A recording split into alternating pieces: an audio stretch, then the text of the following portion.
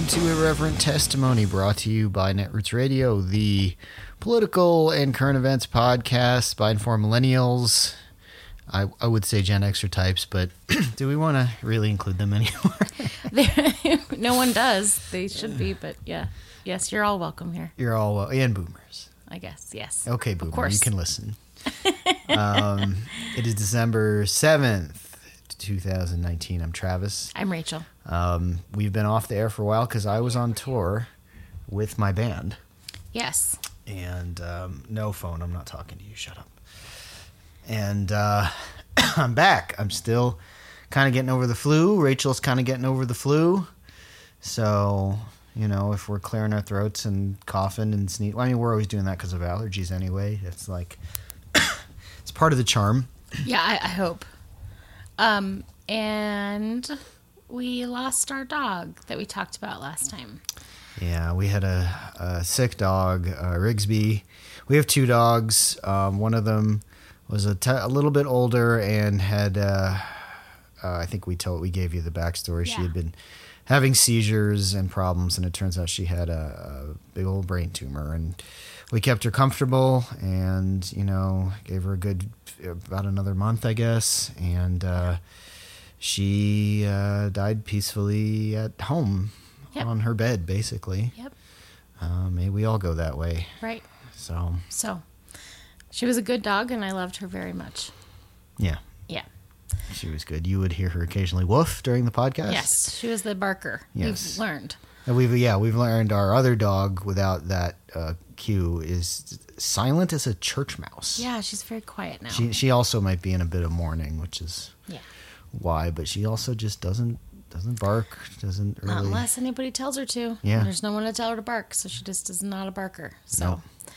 Anyway, that was a sad time. I hope everybody had a good Thanksgiving. I hope that your racist uncle, you know, wasn't too terrible, or that maybe you confronted him at Thanksgiving, or whatever your situation was. I hope that it was okay. And Christmas is coming. It's that time of year when it's very stressful, and you know there's a lot of family stuff, and just like take care of yourselves, y'all. It can be a tough time. I hope for most of you it's a lovely time. But Can we talk about the family thing for a minute? yeah, because I had noticed, you know, I was on the road. Yeah. But when checking Twitter, there were like 100,000 articles about how to talk to your right-wing family at Thanksgiving, or you should engage them and should talk to them. You shouldn't avoid it. Mm-hmm. And I'm like, sometimes you just have to for your own sanity. Totally. And also, I think, you know, as we always talk about, it is your responsibility as a white person to talk to the white people in your lives about stuff. And so I think maybe the holidays aren't the best time for this, but if you don't ever see these people, maybe it is the only time to talk about it. Right. When else are you going to do it? I mean, I think at the least, like for me, I know that like I can't let it go. I can't just like sit there and let people say terrible things without saying something. Mm-hmm. But I've always been that way. Since I was like 11, I've just always been the person that's like, I don't think that's right. I don't like that. You still are. And yeah. It makes people uncomfortable. It does. It does. But like, I don't really care about that. It's not more uncomfortable for them than it is to be a black person in the United States. So right. I just feel like a little discomfort is sometimes necessary, but I also understand that like sometimes you just can't. And I don't want to put any judgment on anybody for that. And you know? Disclosure, I mean, this year you didn't. Yeah. So, you know, and you'll get your chance at Christmas or, you know. Yeah. But, so let's just get to the stuff we want to talk about. Well, there's a lot to talk about. I will do, like, at the end of the podcast, a little impeachment wrap-up. Yeah. But once again, we're not going to be super focused on that. There's a million other places to get the play-by-play of that every day. And we're gonna delve into some other stuff because the rest of the world keeps churning. And there's important stuff to talk about outside of the TikTok play-by-play of politics. Mm-hmm. So, I don't know if everybody that listens to us doesn't already listen to You're Wrong About, but they should if they don't. It is our very favorite podcast, I think, both of us. Outside of maybe like Radiolab, it's a wonderful podcast, and I'm gonna do just a short version of that really quick because we are on the 50th anniversary of the assassination of Fred Hampton. And so I'm just going to do a tiny version of You're Wrong About the Black Panthers. Right? So when you think of like what you know about the Black Panthers, most people think like, oh, like some very like militant black organization that like carried weapons and hated white people, and I don't know. When you think of the Black Panthers, what do you think most people think of the Black Panthers? Because I know that you know more than me. Well, I'm really excited about this last season of The Man in the High Castle, which is the Philip K. Dick adaptation. I think it's streaming on Amazon, about what if the Allies lost the war and the Nazis and the Japanese took over the U.S. mainland. And in this last season, the resistance on the West Coast is led entirely in Oakland, I bet. Yes, by Fred Hampton and the Black. They're called something else in the, but it's like, well, who's going to save us? Like, well, we will. Right. And it's awesome, and you really have to watch it. But it also like is a reminder of like what they stood for and what they were all about. And there's all this great dialogue in the show about like, hey, we survived the Jim Crow South. If we came from the East, we survived the Nazi occupation. Like, you know, this, and then like, you know, once they sort of, not spoilers, but once they sort of like, I don't know I haven't seen the whole series, so I don't know where it's going, but when they kind of like takes a measure of control, they're like, you know, they want to lynch the Japanese are left over. Like, no, we're not lynching. We're not doing that. You know, it's like, it's so well written. It's so incredibly like impactful, and it's like a good historical reminder of like what these people believed and what they did and how they fought. And so I'm just gonna do a quick like, I think most people think of the Black Panthers as like this sort of militant black organization that wanted to like hated white people and wanted to like be separationist and like, I don't know, an armed militia of sorts, right? Well, to go back and answer your question a little bit before you get into that, like, you say Black Panthers to the average white person, they think of something very scary. Yeah. I mean, it wasn't that long ago during the 2008 election when you had people they were calling the Black Panthers patrolling like urban voting centers in like Philadelphia, and the white people were going crazy. I mean, these weren't completely white black neighborhoods to begin with. Yep. And, you know, they were just kind of there to make sure that, like, black people could vote. That white people weren't pulling any shenanigans. That black people could vote. Yeah. That's it. Yeah. Right. So, but that still elicits scary thoughts, and you still hear like, "Oh, the Black Panthers are out. The Black Panthers are going to do this and that." So. Right. It still elicits because the information machine from the government was really, really effective around what the Black Panthers were and are, and what they were trying to do versus what the media and the government made people believe that they were actually doing and who they were. And it's impactful in so many other ways people don't think of, with gun control, how that got flipped on its head. Gun control used to be a very white person thing because they were scared of black people having guns. Right. And the Black Panthers were pro Second Amendment advocates. Like, everything was turned on its head. Well, and it's exactly. Amazing. So, like, just to start there, right? Black people felt, the Black Panther Party specifically felt that it should arm itself. Yeah. Just as white people feel that they should arm themselves against an oppressive government machine. I think they had greater cause to feel that way because they were being murdered, and still are, by the government, right? Yeah. The government being not just the feds, but also like local law cops, enforcement, sure. right? And so they started to arm themselves and carry guns openly, and that made a lot of white people really scared. And so they started to be like, maybe we don't need people to carry guns. That's scary if black people are going to do it, right? Yeah. And so it used to be a sort of more conservative epithet that, like, we should have gun control because black people have guns. Right. Yeah, So, led by Ronald Reagan, of all people. Exactly, which, like, people don't remember. No.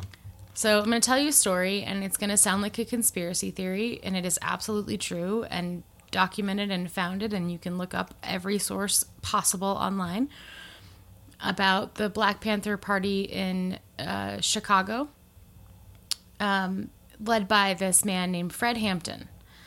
There's a really good book written by a person I know named Jeffrey Haas about Fred Hampton that documents all of this very, very carefully. So when the Black Panther Party started, they had a lot of goals, but one of the ones that they had was like Black liberation, right? This was in the 60s. And it's during the period of civil rights movement, and it's during the period of Assata Shakur and Martin Luther King and Malcolm X, and a lot of that stuff was going on. And the Black Panther Party was very much for Black liberation, and did things that people don't remember. The Black Panther Party started free school breakfast for children. Mm-hmm. That was one of their main initiatives, specifically in Chicago, that they opened up this like food kitchen for children in their neighborhoods to come eat breakfast before they went to school. And that led to nationwide like school lunches for kids, right? Didn't exist before the Black Panthers, does exist now. And the reaction of the establishment was to have cops come in at one point to raid the free school lunch breakfast program at that time and pee all over the food. Because Black people getting uppity. Mm-hmm. So Fred Hampton became like a rising star. He was a very like sort of a great orator, right, out of that time, and just a really like an amazing man, and sort of led the party. At the time, Nixon was in office, and J. Edgar Hoover was very keen to try to shut down the Black Panther and any sort of Black liberation people, right? In fact, I have a quote here that I'm going to pull up that is directly from the FBI at the time. They did this program called COINTELPRO, which is counterintelligence program, where they placed people within the movements, and they still do this to this day, including like Standing Rock and Black Lives Matter and all of that stuff, that they placed people within these movements to get information about what they were doing and to try to shut them down. Mm-hmm.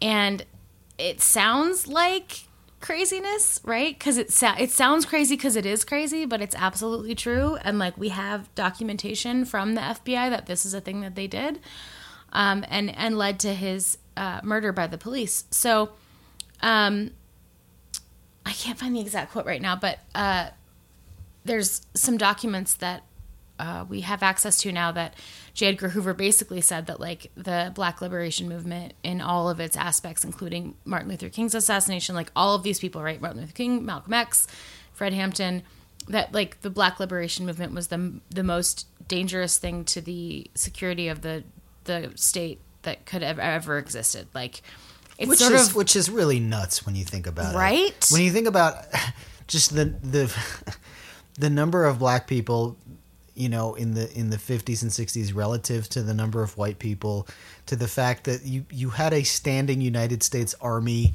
like that was completely bogus. It was just nonsense. I mean, Hoover was a crazy person. He was, and I love, I'll just add, in the show, just mentioned, A Man in the High Castle, J. Edgar Hoover immediately turns into a Nazi. Of course he does. Yeah. He was. It's perfect. Completely. Easy to write that. Easy to write that, right? Yeah. No, so like he really identified the Black liberation movement as like the most grave security threat to the United States that has ever existed. There's this belief by white people in general that like, even though they're a minority, somehow there's like 10 of them to every one white person. Like that's how they see right. it. It's this notion that like if Black people start saying we would like to not be treated badly, that it's a direct threat to white people. Yeah, that they're going to take over the country or something. It's the notion, like, we're not so far outside of slavery that this notion that black people might be like, hey, I'd like to not be treated badly, is like so overstepping that it's a danger to the literal, like, democracy. It's a danger to the state. Yeah. That black people are saying, like, hey, and in this case, the Black Panthers, again, I'm going to do you wrong about, like, we're saying we're going to feed black children in the morning.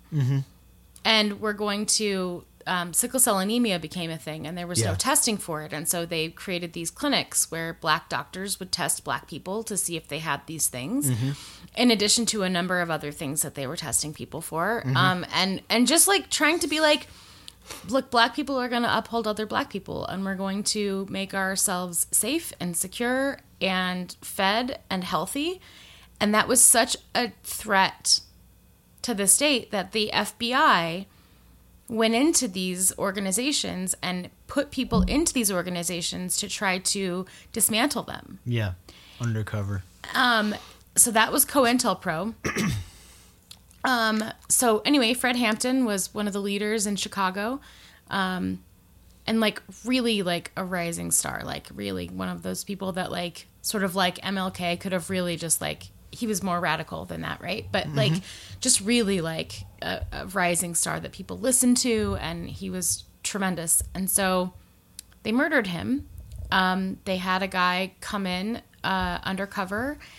They were staying in a flat in Chicago. The guy provided like the sort of dimensions and, like, layout of the apartment to the FBI and to the local Chicago Police Department. And they went in the early hours on December 4th of 1969 and fired 90 bullets into the apartment. They drugged him first, which is a thing that people say is a conspiracy theory in the black community, but it's absolutely true. The informant put something in a drink earlier in the night that made Fred Hampton pass out, essentially. And he was in bed with his wife, who was 8 months pregnant, who miraculously survived the shooting.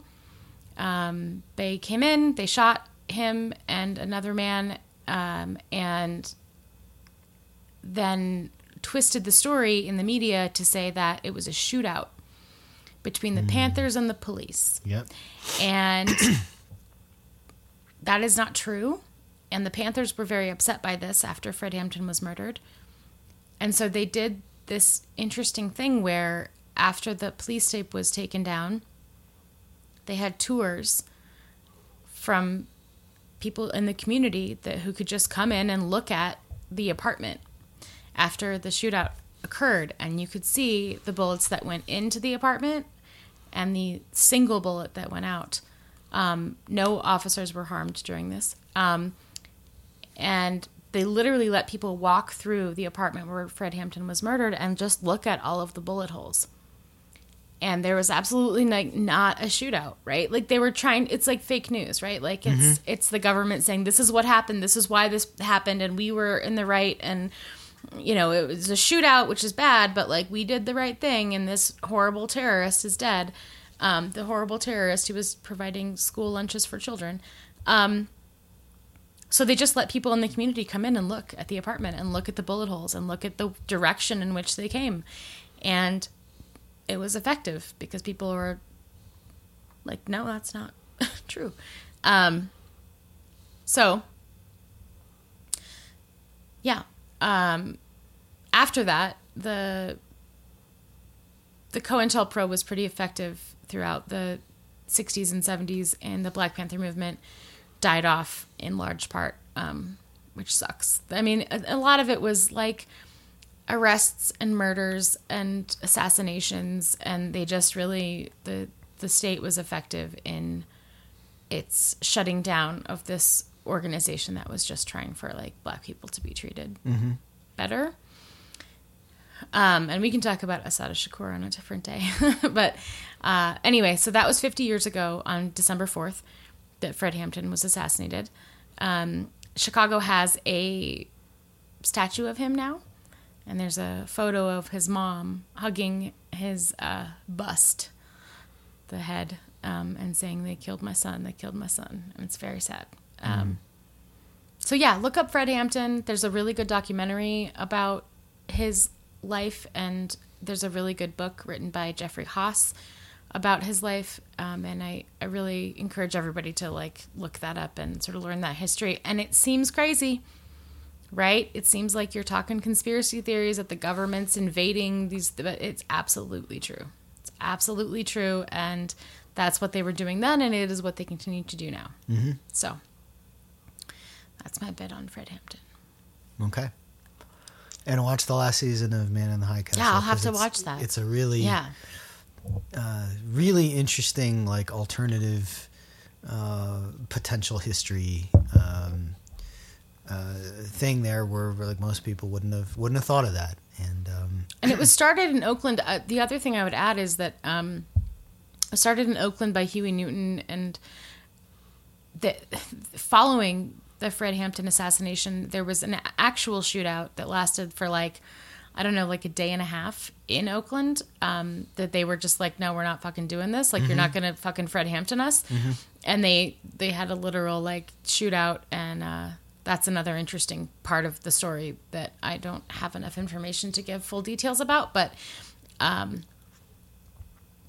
Black Panthers were not like some horrible people who hated everybody. They were a very lovely group.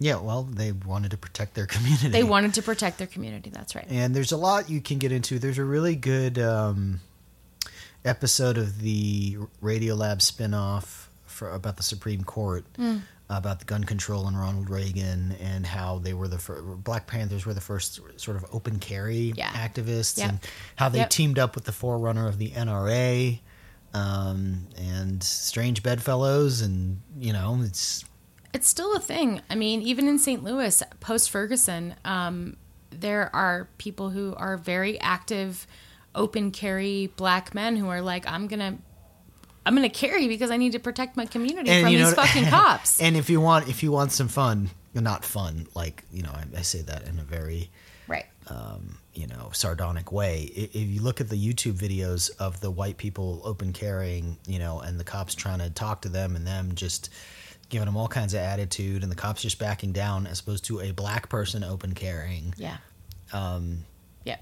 Yeah. It's night and day. It is a whole different world. A whole different world. And it doesn't matter what state it's in. I mean, quote, open carry in an open carry state, if you're a Black person, is probably a death sentence. Yeah. Like, look at the guy in Ohio in the Walmart holding a BB gun, Right. I mean, like, right. You can't do Tamir Rice. Right. Ohio is supposedly an open carry state, and if you hold a toy gun, you're... that's a good child. Yeah, let's talk about Miami. Yeah, speaking of cops indiscriminately spraying bullets. Yes. So recently in Miami, I think this was just a couple days ago, a couple guys robbed a jewelry store. I don't know if they robbed it on foot or whatever. They didn't really have quite much of a plan, so they carjacked a UPS van with a poor, underpaid driver in it. And they basically took him hostage, told him to go on the floor, and took off. Cops were immediately on the case and chasing this UPS van. The UPS van, the robbers fired at police. And so every cop in Miami goes and chases them. They get onto the highway during rush hour. Mm-hmm. So neither the cops nor these thieves were very smart. But the thieves run in this UPS truck with this hostage rush hour traffic, which rush hour traffic in Miami is as epic as you could imagine, and like similar to like LA. Yeah, it's not quite as bad as LA, but it's bad. And so the van is stuck, and instead of trying to de-escalate the situation or work something out, the cops all jump out of their cars, all take cover behind civilian vehicles, and start spraying bullets everywhere. They kill both the robbers, they kill the hostage, and they kill an innocent bystander in his car stuck in rush hour traffic. Then they have the audacity to pat themselves on the back and talk about what a great job they did. And then to make matters even worse, UPS releases a statement, not mentioning the name of Their employee. who got killed and praising the cops. Have they changed that statement since? They issued another one that was the same thing, but they mentioned their slain employee By name. by name. Okay. So I have a lot to I don't say know about where to this. start with this one. You know, Let me just say the good thing, if there was a good thing to this, is that the reaction from social media, from a lot of editorials, a lot of news people are like, "What the hell? This can't be. fuck? This can't be SOP. This can't be the way this kind of thing is done." was Right. jewelry worth 4 lives? Now you can make the argument, well, they fired at police and they had a hostage, so they had to. They killed the neutralize. hostage. Yeah, the cops wound up killing the hostage, and it's amazing. You have these police apologists on Twitter, like, well, what were they supposed to do? And I'm like saying, okay, well, if that's the position you take, theoretically, if you were to get carjacked, and what you want is the cops to riddle your car with bullets to get the carjacker, and if they happen to kill you, oh well. Right. That's what you're saying? right. That could, Right. If I get carjacked, fuck my car. I don't care. Can you make sure that I'm not dead at the end of it? Is all I care about.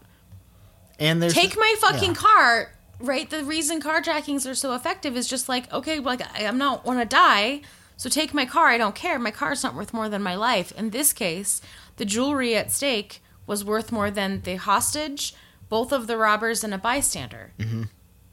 Now, There's video of this, right? Yeah, So yeah, that's the thing that's there's been floating around. video from 20 different angles of the cops just going full Wild West shootout, using civilians as cover. I mean, it is literally like these cops, and I think this is true everywhere.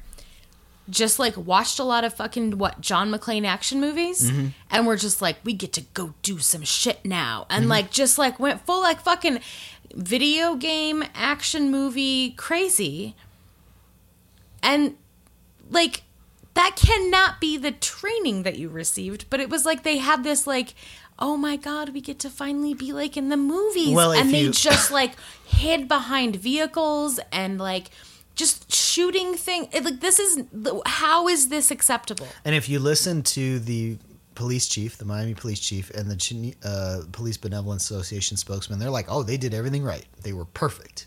They were perfect. This Yeah. is what we want. This Like, is what we want. Not even a blanket, like, we're going to review this anytime there's civilian death. It's something we're going to have to look at. Like, they could have been very non-committal and just said, like, we're going to review what happened. But no, they're just right off the bat, like, no, the police did everything right. Everything was perfect.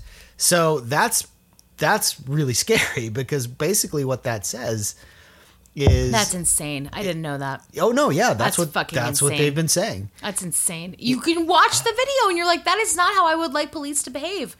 I'm not in a fucking Marvel movie.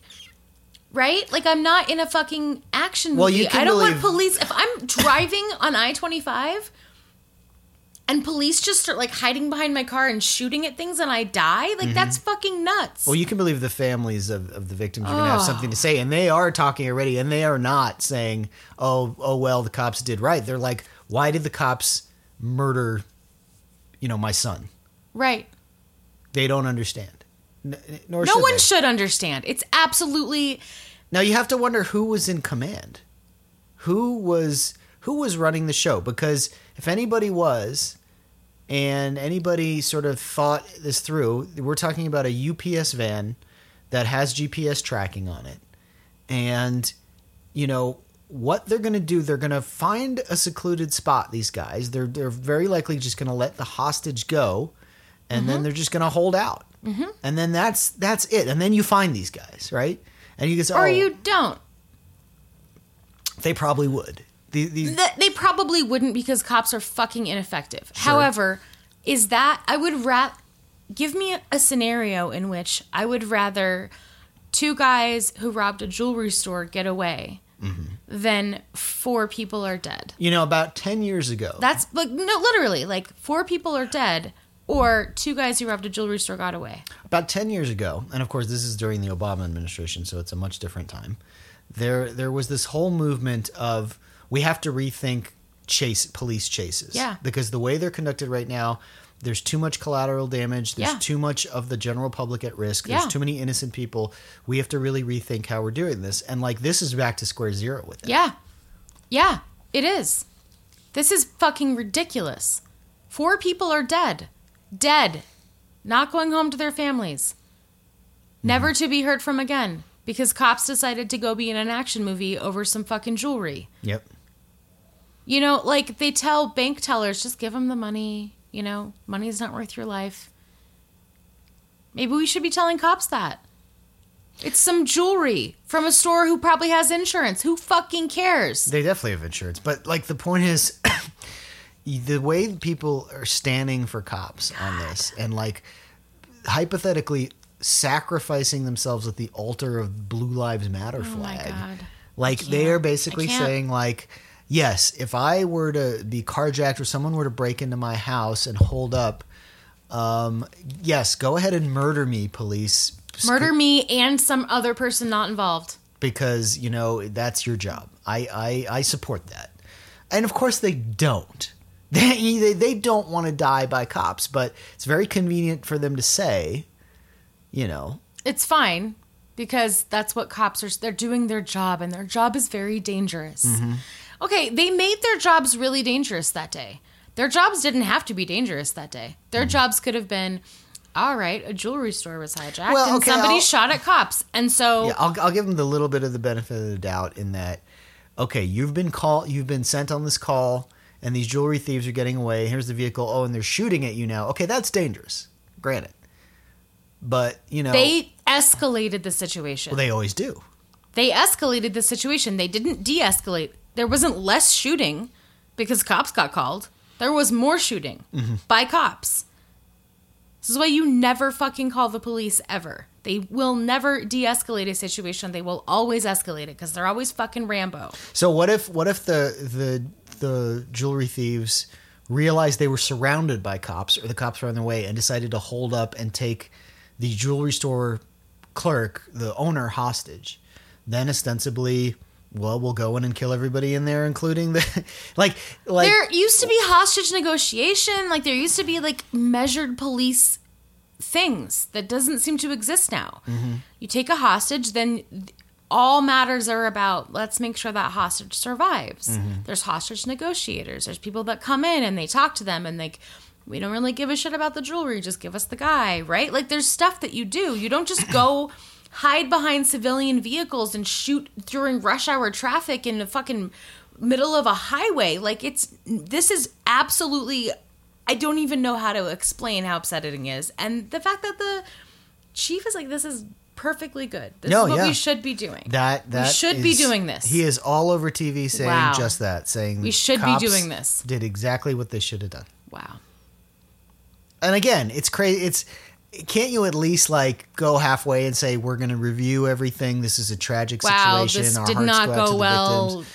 They're like, no, we got the bad guys, and they did a great job. And we looked like fucking heroes doing it because we're superheroes because we're in an action movie. That's really what it felt like. Mm-hmm. Is they were all just like, I'm John McClane, motherfucker.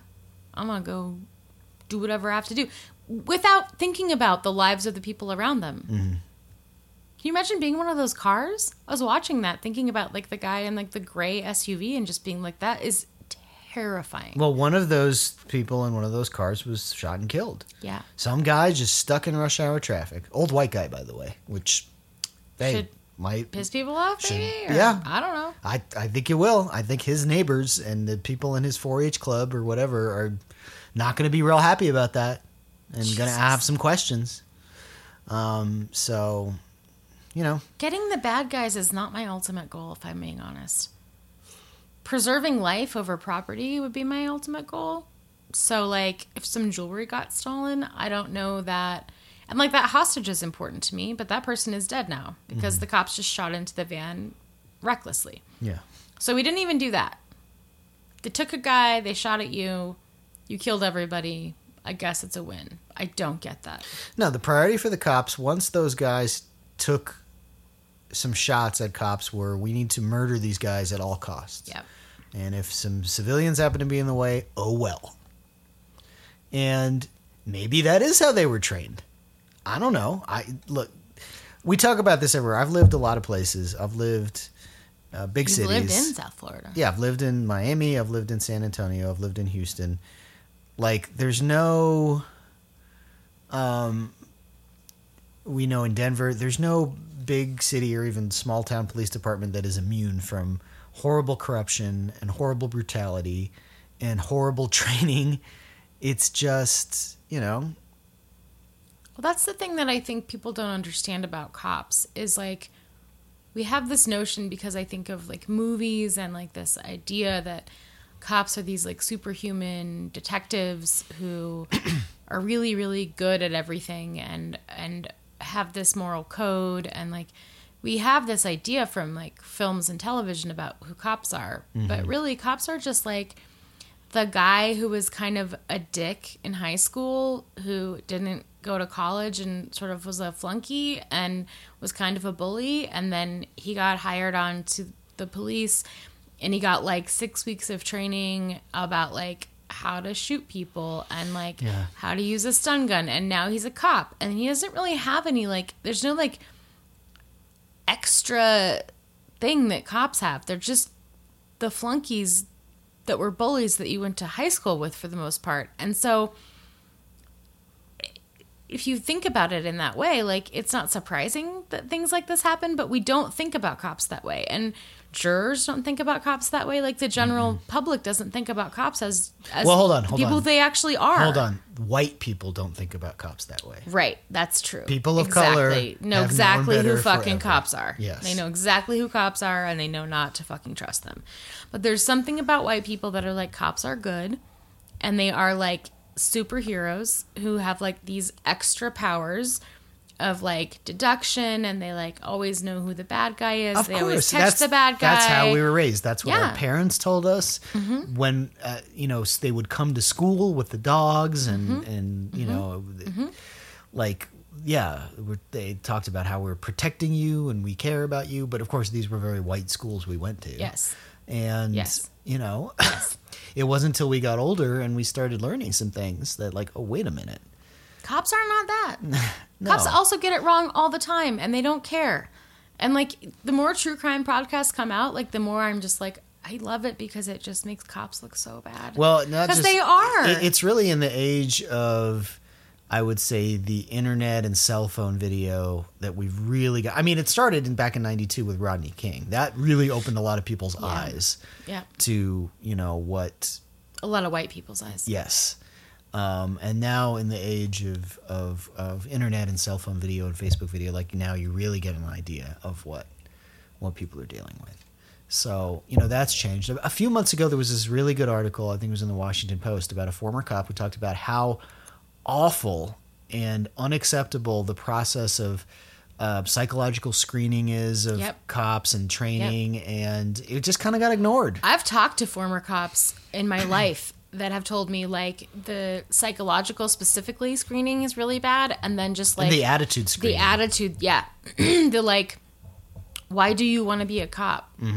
Right? Like, that is not a question that people have to answer properly. No. It doesn't much matter. And the training, I was talking to a Lyft driver of all things, and he was just talking about how he's not a cop anymore because he was like, you know, the other cops, like, especially the older cops, there's definitely like that blue line of silence. But like, even the younger ones that were coming in were like these bad apples that were just like, had a bad attitude and wanted to just like go out and basically bully people. Yeah. They got into police and law enforcement because they wanted to bully people. Yep. And like, that's true.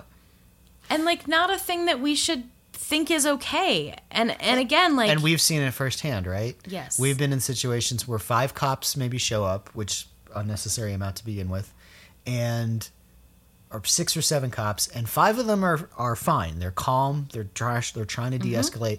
But then one tough guy comes in, kicking the door down and cursing and escalating, and then it all turns to shit. Because then, you know, if an altercation happens, all those other 5 cool cops have to jump in and protect the exactly. other cop. And all the other ones are like, no, he did everything right. It was fine. And it's like, no, I just watched what happened. What he did was not fine at all. It didn't de-escalate anything. It escalated everything, and it made everything fucking worse. And dangerous. And it was completely unnecessary. caused harm, was unnecessary, and then everybody else is like, I guess I gotta back up the cop. I mean, it's so fucking frustrating. This is why I just don't call the cops ever. Just don't do it. Yeah. Don't. It never helps anything. It will never help. It will only make things worse. No, we learned that the hard way. We were in a situation with someone who was having a mental health sort of crisis. They were kind of escalating their behavior. We weren't sure what to do. And, you know, we ended up calling the police, and it ended unnecessary It ended so chaos. much worse. Yeah.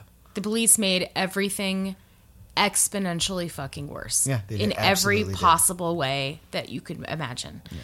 Yeah. So, yeah. No. The police are not like John McClane, right? Police are just like the high school bully that didn't have anything else to do. So now he wants a gun and a badge so he can come bully somebody. Mm-hmm. And that's it. And that's why we're constantly seeing these things, right? I mean, so New York City has been amping up their thing in the subways about people what do you call it? Fare jumping? Fare jumping. Yeah, because the cops are going crazy with the fare jumpers, and like 8 of them are beating the crap out of somebody who jumps a fare, and then also like if anybody else is in the way, we'll beat them up too. Yep. Just crazy cop shit, you know. So that's totally a crime that there's so many law enforcement officers that need to be like, that's what the fuck. But then these couple of anonymous whistleblowers essentially came forward and said that they said white and Asian people are soft targets and should basically be given a pass, but you should really focus on black and brown people. Of course. And they literally were told white and Asian people are soft targets, so don't worry about them. Go after black and brown people. What does Bill de Blasio have to say about that? Is he still running for president? I don't know. Is he? No, I guess he dropped out. I don't remember. I don't really care. But, like, what the fuck is that? How's everyone not fired already? I just fucking hate cops. So keep your eye on the situation in Miami, because there's going to be a lot of questions. It's not just going to go away. It's really getting a lot of national attention. There's so much video, I think, is part of why. Is like you can just watch these cops hide behind you, like it could be your car. Yeah. That just cops are hiding behind and shooting outside of. I can't imagine how terrifying that must be. Well, that's the thing, right? Most people, let's take your average suburban white person, right? Yeah. And they aren't necessarily diehard Blue Lives Matter, but they generally trust the cops. But they can put themselves in a situation where, like, I'm coming home from work and I'm stuck in traffic, and now somebody robbed a jewelry store, and now cops are hiding behind my car and shooting outside of it. I'm a human shield, and I might die. Someone died from that. Yes, you're going to have some idiots on Twitter who are waving the blue flag, but most people are going to be like, wait a minute. What the fuck is that? Wait a minute. For jewelry? Now I have to be in a Wild West shootout because some guys robbed a jewelry store? That can't be right. That can't be the way that cops operate, right? Yeah. Like, people have to be like, I don't want to be that guy. I don't want to be the dead guy, but I also don't even want to be the not dead guy who's just in a car and there's just like 7 SWAT team members shooting around me and I'm in rush hour. That's terrifying. Even if you're not the dead guy. Mm-hmm. And you could be the dead guy. And we don't care about hostages, I guess, anymore, because as long as you get the bad guy. I don't know. It's, it's just the state of law enforcement. So we'll have lots more to say about cops and law enforcement going forward. We always do. We're going to take a quick break now. We'll have a bunch more stuff to talk about, so don't go anywhere. We'll be right back.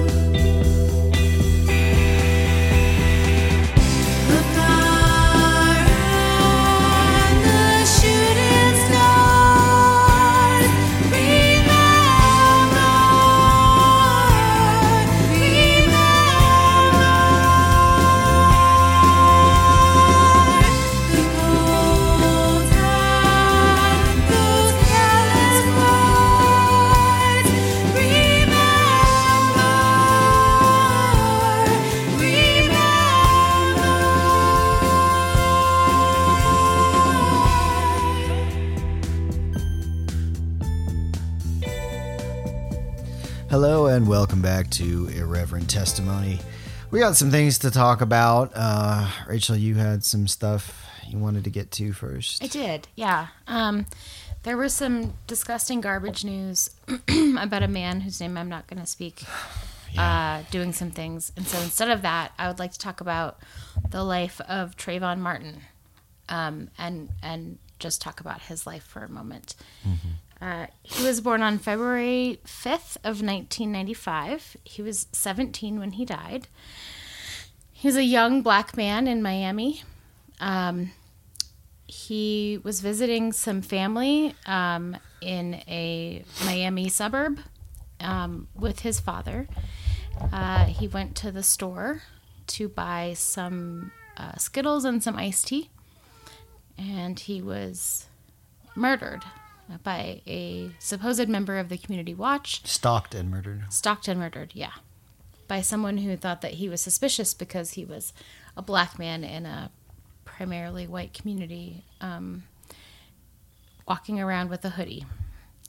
Trayvon Martin's life, he wanted to be a pilot, and he was murdered by a man that was acquitted of that murder.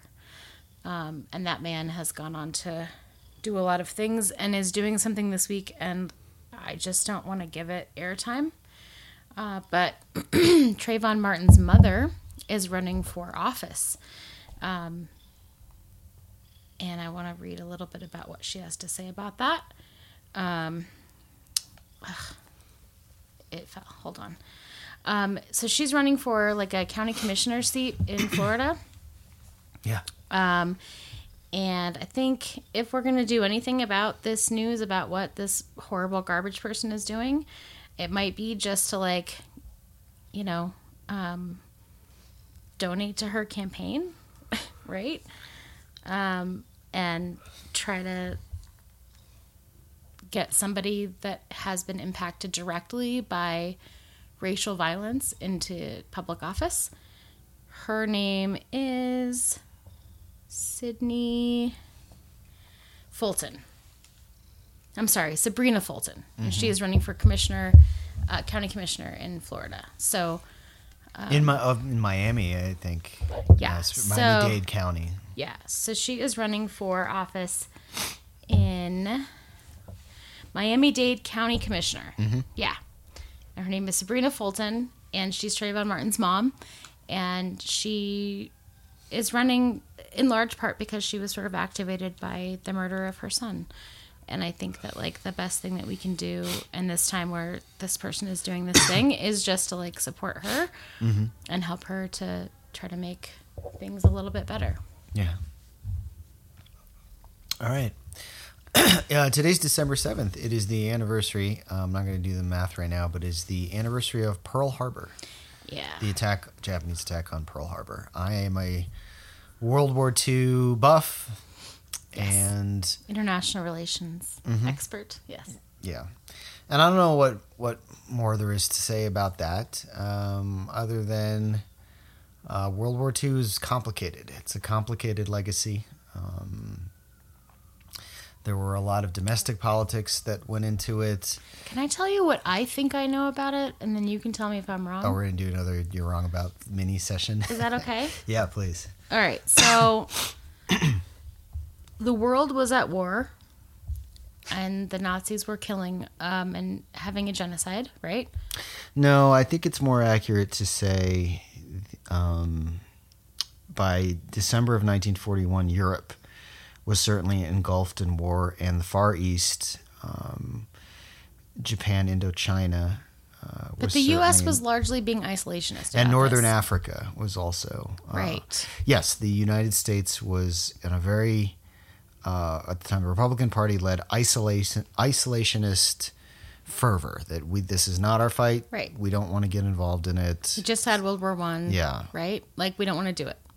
So even though there was evidence that there were as a genocide going on, we were no, we're not going to do it. Well, one thing that doesn't like to be discussed in polite circles a lot is that there was a lot of Nazi sympathizers in the United States. Famously, I think in the late 30s, 1939, I want to say, there was a huge Nazi rally at Madison Square Garden that drew tens of thousands of people and marches, and Wow.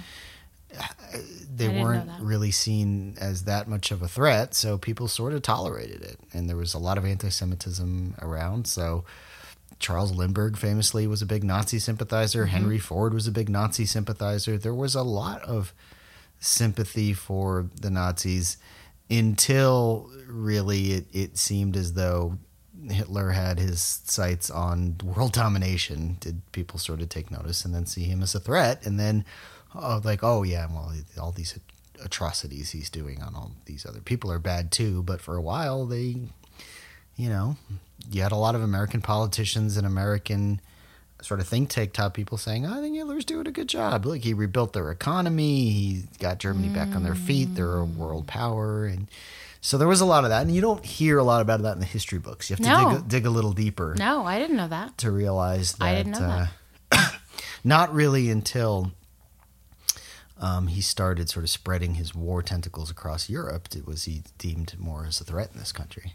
But anyway, go on. You were going to say about your impressions go on the eve of Pearl Harbor, or what happened after Pearl Harbor. So what I sort of understand is that the Japanese had sort of, from what my professor told me, that like they had sort of said like, uncle, and that the president decided that You're talking about before the atomic bombs? yeah. Oh, okay. Oh, I thought we were still sorry. talking about Pearl Harbor. Pearl Harbor, yes. So Pearl Harbor was like the initiation of us getting into the war, right? Like they bombed this military base, Yes and no. and then we said we should get into the war because they just bombed American soil. Is what my professors told me. I think It's a little more complicated than that. There was Pearl Harbor was not very well defended, certainly from aerial attack, and the bulk of the American fleet was there. And the Japanese figured it's, sooner or later this giant superpower with this huge navy is going to get involved, and they're going to be a real problem. Here's a chance to take out the bulk of their fleet in one shot. Why was it in Pearl Harbor? Why was it in Hawaii? That was thought to be a strategic location. It was still considered. Like, why did we put our things there? Just because it was like away from the mainland? Well, yeah, it was closer to the action in the Pacific. Yeah. But there were, I'm not going to get into geology and a lot, but there were a lot of problems with potential attack there, and the Japanese knew that, and so they did it. There's arguments whether it was ultimately a wise idea. What the Japanese were not counting on was the sort of very fervent, aggressive, maniacal industriousness and industrial capability of rebuilding and building, surpassing the Navy we had before in such a short time. Some in Japan knew it, but the generals were like, well, we'll deal with that later. Right now, there's a looming threat, and we can take out that threat with one attack. And in the short term, they did. Okay. But of course, the industrial capability of this country built the most incredible war machine the world has ever seen, and we haven't looked back since then. Right. And that was 1941. Now, interestingly, Roosevelt at the time knew he had to get involved in the war in Europe. There was still, even after the bombing of Pearl Harbor, you still had a lot of Republicans very reluctant to get into the fight in Europe. Still being isolationist. Even though this is not our deal. Japan and Germany were allies, you still this is back in the day when individual countries declared war on other countries. Oh, and by the way, this was back when we didn't go to war unless there was a formal declaration of war by Congress. Right. Today, Roosevelt could just, go Bomb to war some with shit. whoever. Yeah. Put some drones there. Yeah, Whoever. yeah. But yeah. And do it under the guise of covert, or the War Powers Act and covert military operation without a formal declaration of war, which I guess we'll never have again. We'll just go to war with whoever we want. Yeah. But back then, Congress still had to declare war. So Congress was still, after Pearl Harbor, we declared war on Japan, obviously, right away. But we still had not declared war on Germany and Italy That's crazy. because they Why? they They had not attacked us, no, I guess. they had attacked our allies, but they had not directly attacked us. But then, and historians are still trying to figure this out, pretty much the next day, Hitler declared war on us. Okay. And So he was trying to provoke us and it didn't work. And so he was just like, fuck it. We'll just do it on them. no one's really sure why Hitler did that. He may have started to have been sundowning by that point already. Or he may have been playing some version of 12-dimensional chess that only he and a few other people understood. There have been all kinds of theories as to why. I mean, we would have gone to war eventually. You know, we would have found a way to strong arm enough people, or you know, the Hitler would have attacked the U.S. But we mainland didn't. at some point. That's so. I didn't know that. No, Hitler So, declared like- war on us. And then we were like, okay. Well, yeah. Once you've declared war, that you can't say, "Well, no, thank you." Like, you know, we're at war. I guess what does that mean? What does that mean?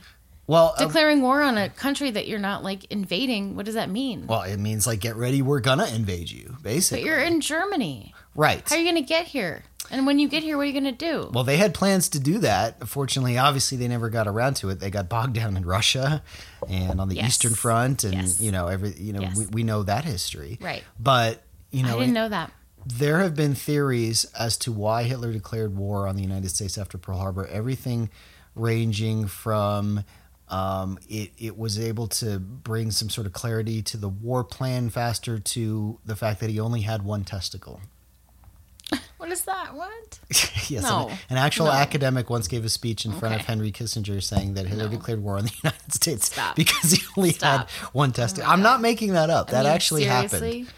And he was very Stop. surprised when everybody laughed and walked out. But in any event, we don't really know why. But at that point, then the United States was fully in the war, and war fervor took over. Is and that, wait, hold on. When he declared war on us after Pearl Harbor, is that what made us get into the war really? Yes. Not Pearl Harbor? Yes, we were only at war at that point with Japan. Japan. Now, eventually, yes, we would have been at war, but we may have been in a much more precarious position then. These recalcitrant Republicans were really trying to hold out to avoid being at war with Europe because their constituents were just adamant about staying out of the war. not One of our that problem. was isolationist fervor. One of it was, again, not seeing the Nazis as a threat. Right. And, some Nazi sympathy, frankly. Well, and like, we're white. So what do they don't want anything to do with us. We're fine. yeah, Right? right. Right? I mean, right. Like, what do they care about us? Exactly. Yeah. Yeah, Wow. exactly. You still had segregated army units, Right. and you still had and again in World War II, like other wars, the black soldiers fought valiantly. We know about the Tuskegee Airmen, and they're Yes. sort of relegated lower in history. We just think about the boys on D-Day, all the nice white boys on D-Day, but there were more than them. But anyway, I could do a whole separate podcast about World War II. Okay, but so Pearl Harbor happened, Mm-hmm. and that is, December 7th, 1941. yeah. And Hitler declared war on us, I think, the next day, if not the next week. And so by January 1942, the United States was fully engulfed in World War II in every facet, everywhere from the Pacific to the European theater to Northern Africa to the Do you Middle East. think if Japan had not bombed Pearl Harbor, would the United States have ever gotten involved in World War II? Yes. Why? Well, because eventually the Axis powers would have set their sight on the American mainland. It's inevitable. And we would have been fighting a defensive war. And, one thing I mean, why didn't we get involved earlier? That's an excellent question. And it's one that historians have been asking for a long time. Again, a lot of it goes to domestic politics. Yeah. There was just a lot of isolationist feelings. We thought World War I was a big waste, and it got so many people killed for results that were not very tangible and didn't seem to directly do anything for us. affect us in ways that people could understand. And this is Europe's war. This is Europe's problem. And resulted in the Great Depression, ultimately. And Japan and the Far East, well, that was so far away. What are we going to care about what's happening in Japan and China and Korea and Singapore, right? Yeah.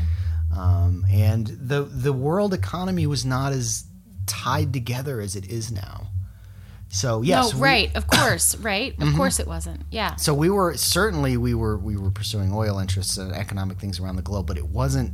Multinational corporations weren't really a thing. Globalism wasn't even a thing. No, it didn't exist. No, so we weren't doing a lot of trade with China or no. There was some, but we could be isolated and just fine. Right. And well, to make your point, there's some really interesting history about the fact that while we were at war with Japan and Germany, we were still engaged in robust trade with them. Right. Because capitalism is a weird, fickle mistress. No, capitalism is. There are some really interesting books about that. If you want to get into the odd bedfellows of trade and global trade and economics, like in the throes of World War II, fighting for survival, we were still actively trading with our sworn enemies. That's crazy. That's crazy, right? Yeah. Well, it is and it isn't, right? Right. I mean, it seems nuts, but it also is of course. Yeah. Because capitalism must go on. Well, in the height of the Cold War, we were still had a lot of active trade with the Soviet Union. So, Yeah. Trade is trade. Trade is trade, I guess. Any other questions? No, I guess not. I mean, no, I guess not. Yeah. We get more into World War II stuff at other times, but, it's a topic I know a lot about, and I did a lot of study on in college and a lot of papers and projects, and yeah. It's a fascinating time in history, and I guess if we can, just for a sec, the bomb. Yeah, well, that's very controversial. There's been a lot of revisionist history. There's been a lot of questioning. Was the bombing of Hiroshima and Nagasaki necessary? Right. My history professor... It's really hard to get a coherent, straight, easy answer to that question. And I've read a lot about it from a lot of angles. My history professor proclaims no. No, and a lot of history professors do. The more modern thinking is... This is the classical thinking, right? This is what I was taught when I was in middle school. Mm-hmm. We dropped these horrible bombs on Hiroshima and Nagasaki because we absolutely had to, because the only way Japan would have been defeated would have been a manned land invasion, and it would have killed up to 1 million people. With the bombs on Hiroshima and Nagasaki, 10% of that amount of people died, and the war was over.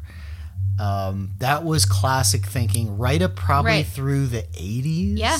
No. Yes. And then in the 90s, people started to sort of rethink that on the the 50th anniversary. And people started to say, really, Japan was looking for ways to surrender. But here's another problem with that.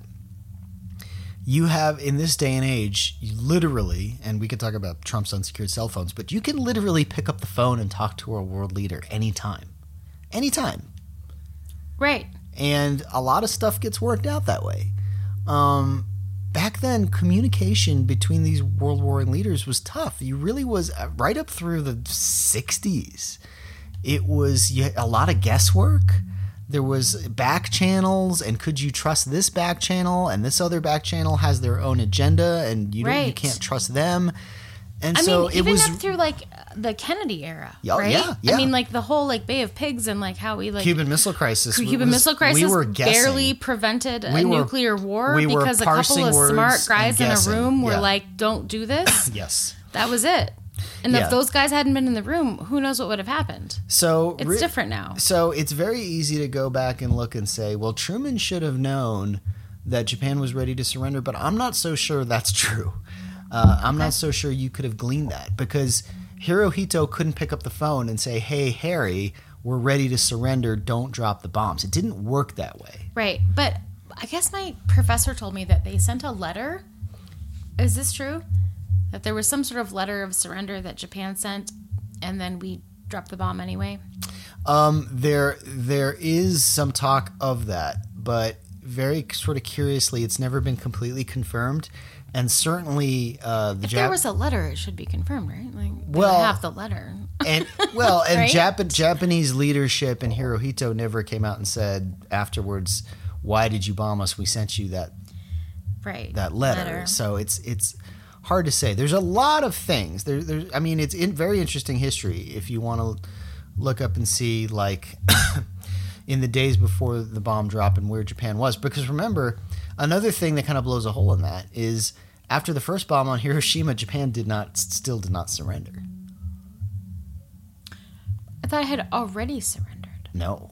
That's not true? No, Japan did not officially surrender until after the bomb hit Nagasaki. Okay. So, okay, you know, I didn't know that.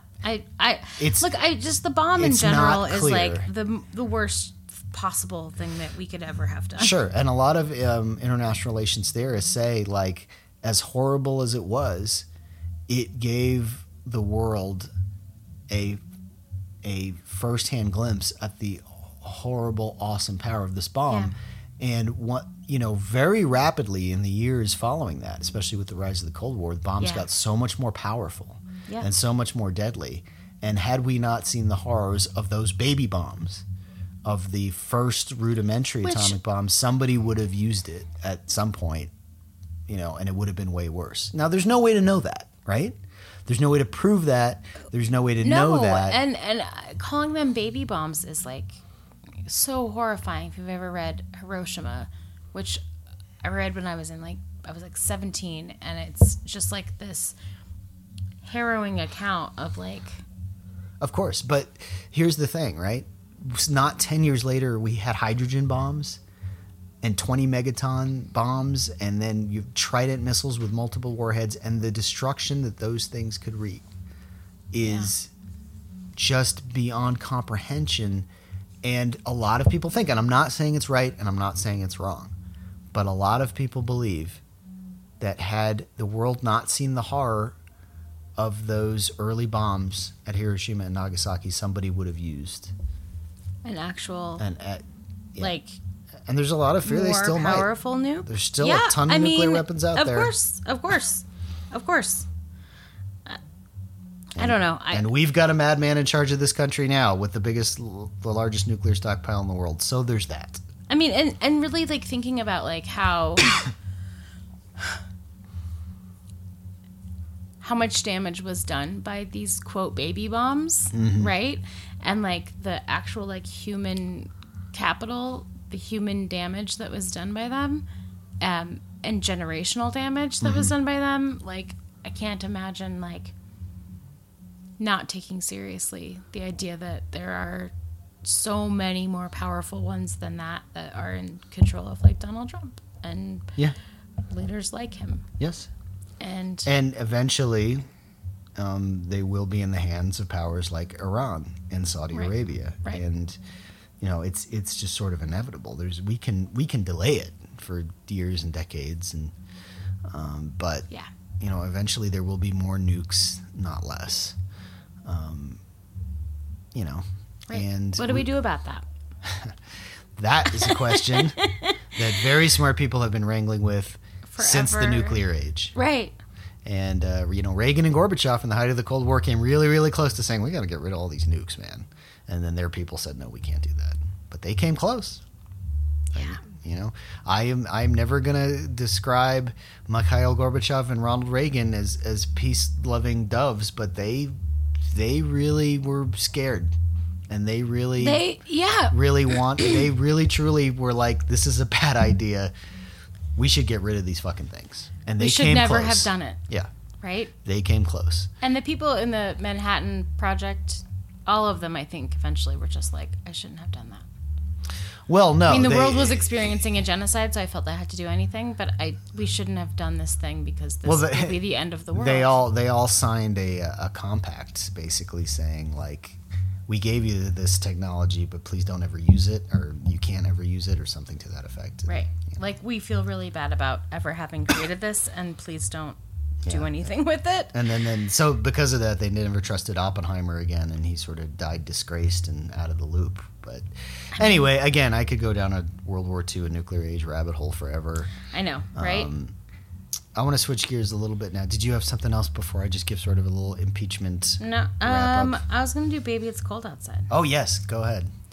All right. So there's this very much controversial Christmas song by Dean Martin. It's that time of year. You're going to hear this song everywhere. It's called Baby, It's Cold Outside. And I'm going to give you some opinions about it. Well, first off, let's talk about classically what it is, right? Because you hear it as a kid. When you're growing up, you don't think anything of it. Then when you start to listen to the lyrics, it's supposed to be a lighthearted story of a guy who has a date with a woman, and the date's over, and he's trying to convince her to stay so he can have sex with her. Yes. And he becomes coercive in that. And again, it's presented as being lighthearted and what would the term for it be? Normal, like typical, almost sweet. I mean, I'm talking about how it's presented. Yeah. No, I'm gonna present maybe an unpopular opinion about it, like that. Yes, it's presented in this way of like, it's cute how much he likes her, and it's nice how much he wants her to stay, and it's cold outside. More like she should be around. More like she should stay. No. I think it's presented more like wink, wink. Hey, guys, they're gonna try to. Hey, it's too cold. You should just stay here tonight. Just stay. It's warm in here, and like we can have another drink, and it'll be fine. Like, oh, that's what men do. LOL. But also, I think that's like the popular criticism of the song is that like the man is coercing her to stay, and like she really wants to go. Yeah, that might be true, right? Yeah. That might be true. And there's also this part of the song that I've been thinking about a lot lately, and reading some ladies that I love a lot, and thinking about how much agency she doesn't have in this song. Because throughout it, really her objection is like, my sister's going to be mad, my neighbor's going to notice, my mom's going to notice, I'm going to get shit from my brother. Like, I want to stay, but like I can't. So there's really two, I was going to read the lyrics, but let's not even bother. Everyone's heard the fucking song. We can get into there's two interpretations of this, right? So there's many interpretations. Mine is like two-folded. I don't know. I don't like the song, first of all, but like there's an uninterpreted version of this where she wants to stay, and she doesn't feel that she can. Well, because she doesn't want her friends and family to think she's a slut. So she's being slut-shamed into not staying, and he's giving her all the reasons why it's okay. Right? Yeah, why she has an excuse to, right? Yeah. Yeah. And, like, given the time that it was written in, like, she didn't have any agency to stay. No. She didn't have any this is clearly ability to say yes. Unmarried couple on an early date. Yeah. Yeah. In the 50s. Yeah. Right? So she had no ability to say yes or no. And if you can't say yes, then what can you not do? Say no. Right. So either way, her responses in the story are telling, right? Either she's using these as excuses to get the fuck out of this guy's house because she wants to go the fuck home, which is how I interpret it. Right? Yeah, or she's like, what about my mom? What about my sister? What about my fucking neighbor? People are going to notice. And he's like, who cares? What about this? It's cold outside. Like, you just stayed because it was cold. Yeah, either way, she loses. Either way, this woman, right, in this instance, has no agency. Right. Has no ability to say yes or no. Whether it's a no that she's trying to get across or a yes that she just can't get to, she has no agency, and she has no ability to consent one way or the other. Right. She has no, and we can't determine which one that is, because in this instance, she has no agency. She has no ability to consent. Yeah. So it sucks either way. Yeah. If she wants to stay, she can't because she feels like shit. And if she wants to get the fuck out of there and he keeps giving her reasons to not do it, then she's just, right? So, like, either way, it sucks. But it's really, I think, like, if we just boil it all down to where it is, it's about, like, women didn't have agency about their sex. Like, and she couldn't say, I want to have sex with you, but I, like, worry about my mom. And isn't that uplifting? Well, let's talk a little bit more about this, right? Because it's like a cultural phenomenon. Yeah. Let's talk about, like, when I hear the lyrics, I'm thinking of a woman who is like, I want to go home. Like, this is like our second date. I'm not ready to sleep with this guy. Hell, it's the 50s. I might not be able to ready to sleep with this guy until I want to get married to him. But, you know, But why is that? But, well, besides the point. Let's imagine that she's having a bad date and wants to go home. Right. Or not even a bad date. Let's say it was a fine date. She's just not ready to sleep with the guy, right? Right.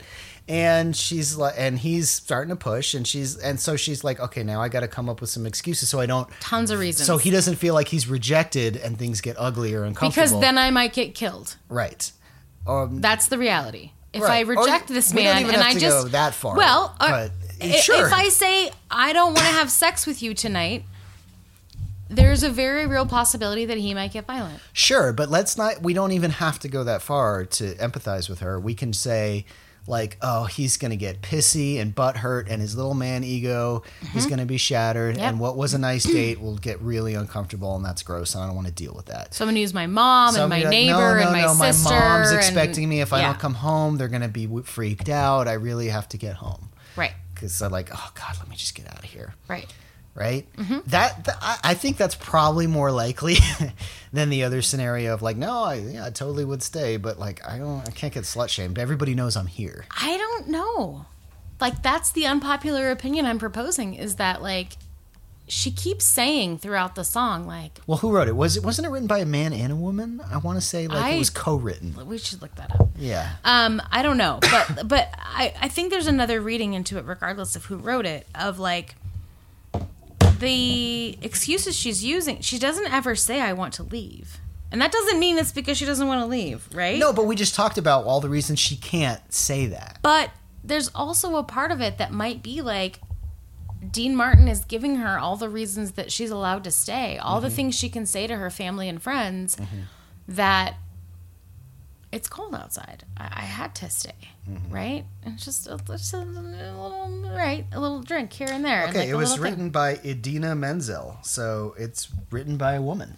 Yeah. So that's interesting. Which, to me, is like, look, I want to stay here and fuck you, but, like, I'm going to get shit for it when I get home. So we better come up with a lot of reasons why I couldn't get home tonight. This Idina Menzel is just someone who covered it. So I'm trying to find out who wrote the song.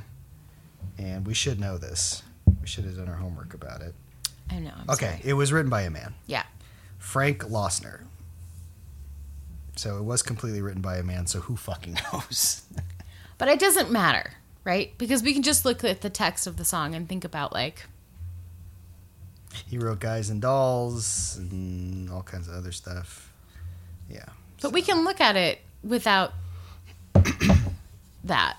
I mean, it matters that it was written by a man. But in this sort of context of, like, maybe there was this woman who wanted to do this thing, but all of the excuses that she's giving are about, like, I would, but. Mm-hmm. All of these people in my life are going to think this thing about me, and at the time, that would be an unthinkable thing. But since it's written by a man, doesn't it automatically sort of snap in your head that this guy is speaking from experience? Yes, it does. And, like, maybe that's how he met his wife, and they tell it and they think it's a cute story. Like, that was their third date, right?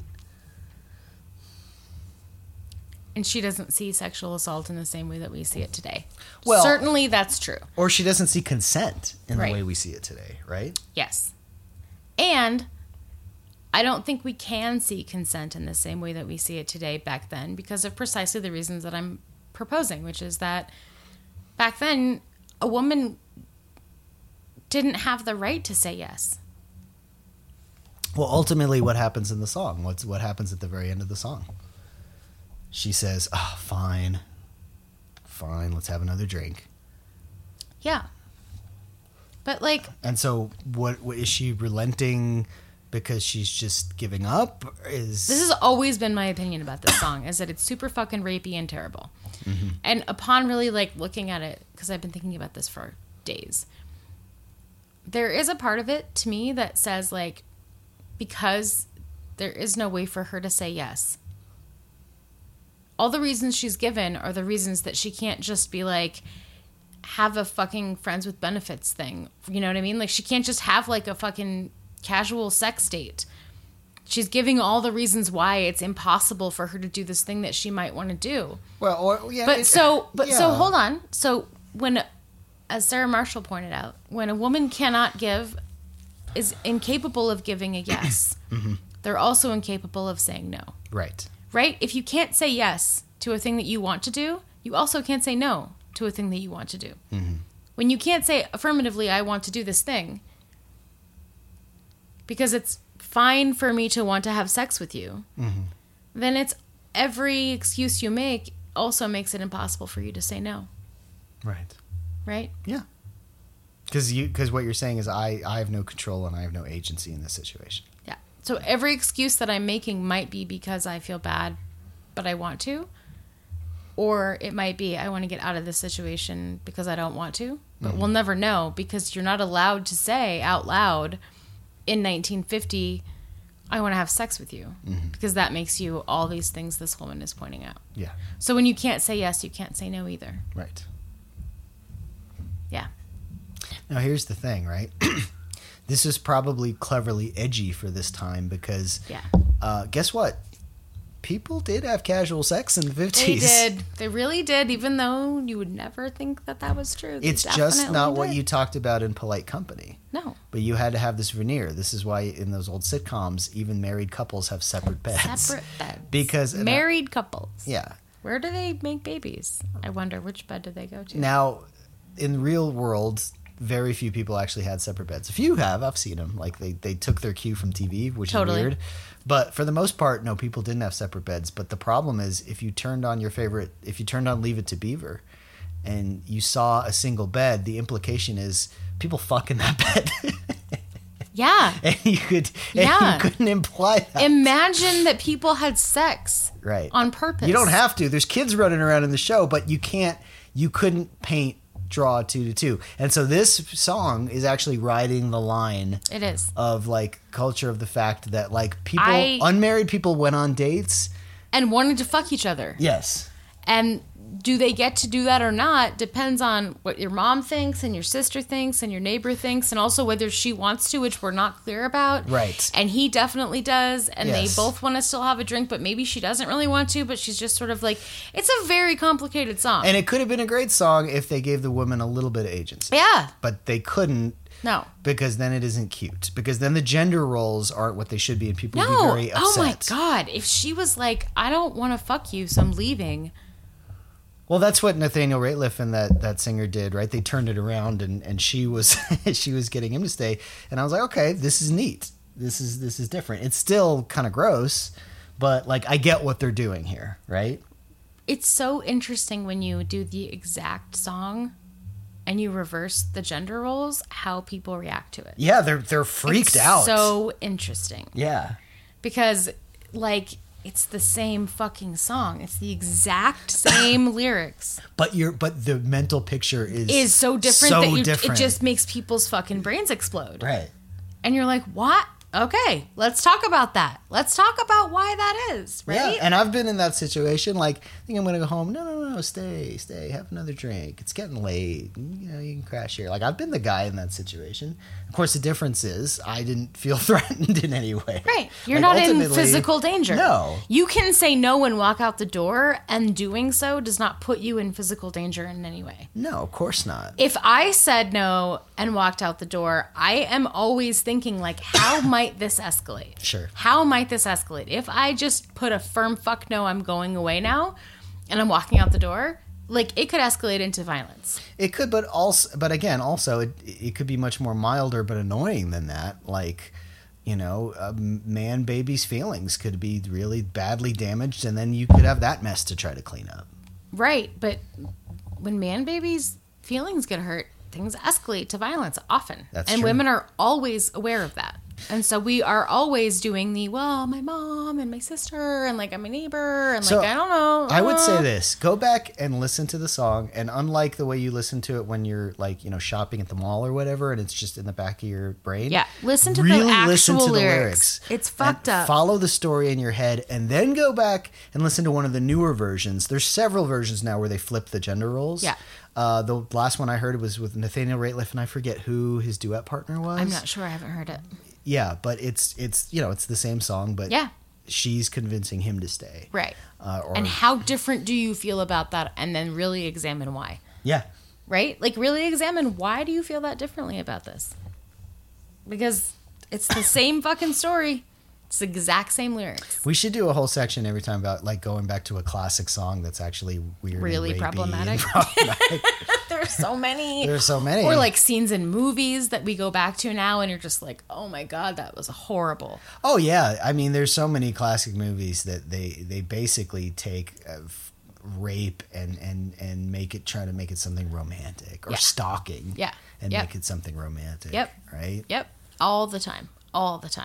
Constantly. Like I just kept following her and showing up at her door till she finally said okay, and then she broke up with me and she told me multiple times that I didn't want to see you and I'm not going to see you anymore, and then I stood outside of her room with a boombox in the middle of the night screaming a song, and that was the moment when she realized she loved me. No, that's the moment when you call the police. Although don't call the police, but you know what I mean. Right. That's the moment when you're like, this fucking guy will not leave me alone. I broke up with him. I gave him a pen. I fucking did everything I could do to tell him, like, I'm not interested. I'm not doing this anymore. It didn't work out for me. I'm done. Showed up at my house in the middle of the night with a boombox over his head playing a song. And I, like, had to call the cops because this guy won't fucking leave me alone. And that's the moment in the movie where she falls back in love with him. Mm-hmm. And that is just not how life works. Yeah. So, sorry, us millennials are ruining Christmas. Yeah. You know, that really makes the boomers mad when we take their beloved songs. Oh, baby, it's cold outside. Is super rapey and also gives women no agency and could be a lot of things. But it's very problematic. It's not good in either way, right? So real quick, I'll give you the impeachment update. Okay. Impeachment's happening. Yes. On Monday, tune in because we're going to get into sort of the meat of, the legal experts laying out the articles. Yeah. So, everybody's trying to prognosticate and say, well, the Senate is never going to vote to, let's take this one step at a time. This is historic. This is only the third president in history of our country ever to face impeachment. Yeah. So that's interesting and it's important, and try to avoid the hype if you can and the cable prognosticators and talking about where the pizzazz is and who scored the points and who got the zingers. Yep. And just actually listen to what's being talked about. Like totally. Last Thursday or Friday when they had those constitutional experts, like that was interesting. It was. Like and it's okay to have a debate. Like I don't mind when the Republicans make their case about why they don't think it's impeachable. That's okay. Even though Jonathan Turley's full of shit, it's okay for him to make that argument. Him being a scholar on the side of the president, because there are so few people on that side that are willing to talk about substantive things that aren't just screaming fucking fake news in toilets. Yeah. Like that, I just want to hear, like, why wouldn't it be okay? Like, why is it bad? What is the other argument that is not bullshit, fucking Devin Nunes bullshit? Right, like, so we can have a reasonable argument. The actual reasonable, what is the reason you don't think this should happen? I don't agree with it. No, ultimately his arguments didn't make a lot of sense and they were contradictory, but okay. Okay, make the argument. Okay. That's fine. We had a reasonable conversation at least. Yeah, and that's what you're going to see from the Republican counsel might say crazy shit, but like he's going to make a a constitutional case as to why Trump should not be impeached. I want to hear that. And I want to hear that. I do. And so like I enjoy and relish the times where it's not Devin Nunes with conspiracy theories and Jim Jordan literally screaming. Right. I want to hear reasoned legal scholars talk about things, and I really appreciate when they do, even if I disagree with them. And I was yelling at him through my computer, just being like, that's literally what Trump did, is bribery, blah. But it was not a like, there's Pizzagate though, it was a literal like a constitutional argument that I disagreed with, but it was what it was. And meanwhile, you got Rudy over in Ukraine literally doing the things that got Trump in trouble in the first place. Right now, currently doing it, which is like timing. Hello, what are you doing? I don't know how that's helpful, but I don't either. And Biden's not even going to be the candidate, so like it's even worse. Like they're just idiots. But anyway, we'll get all into that another time. Okay. All right. So that's going to do it for us this week. We will, in all likelihood, be back next week. I'm Travis. I'm Rachel. Stay active, stay tuned, stay involved. Talk to you later. Bye.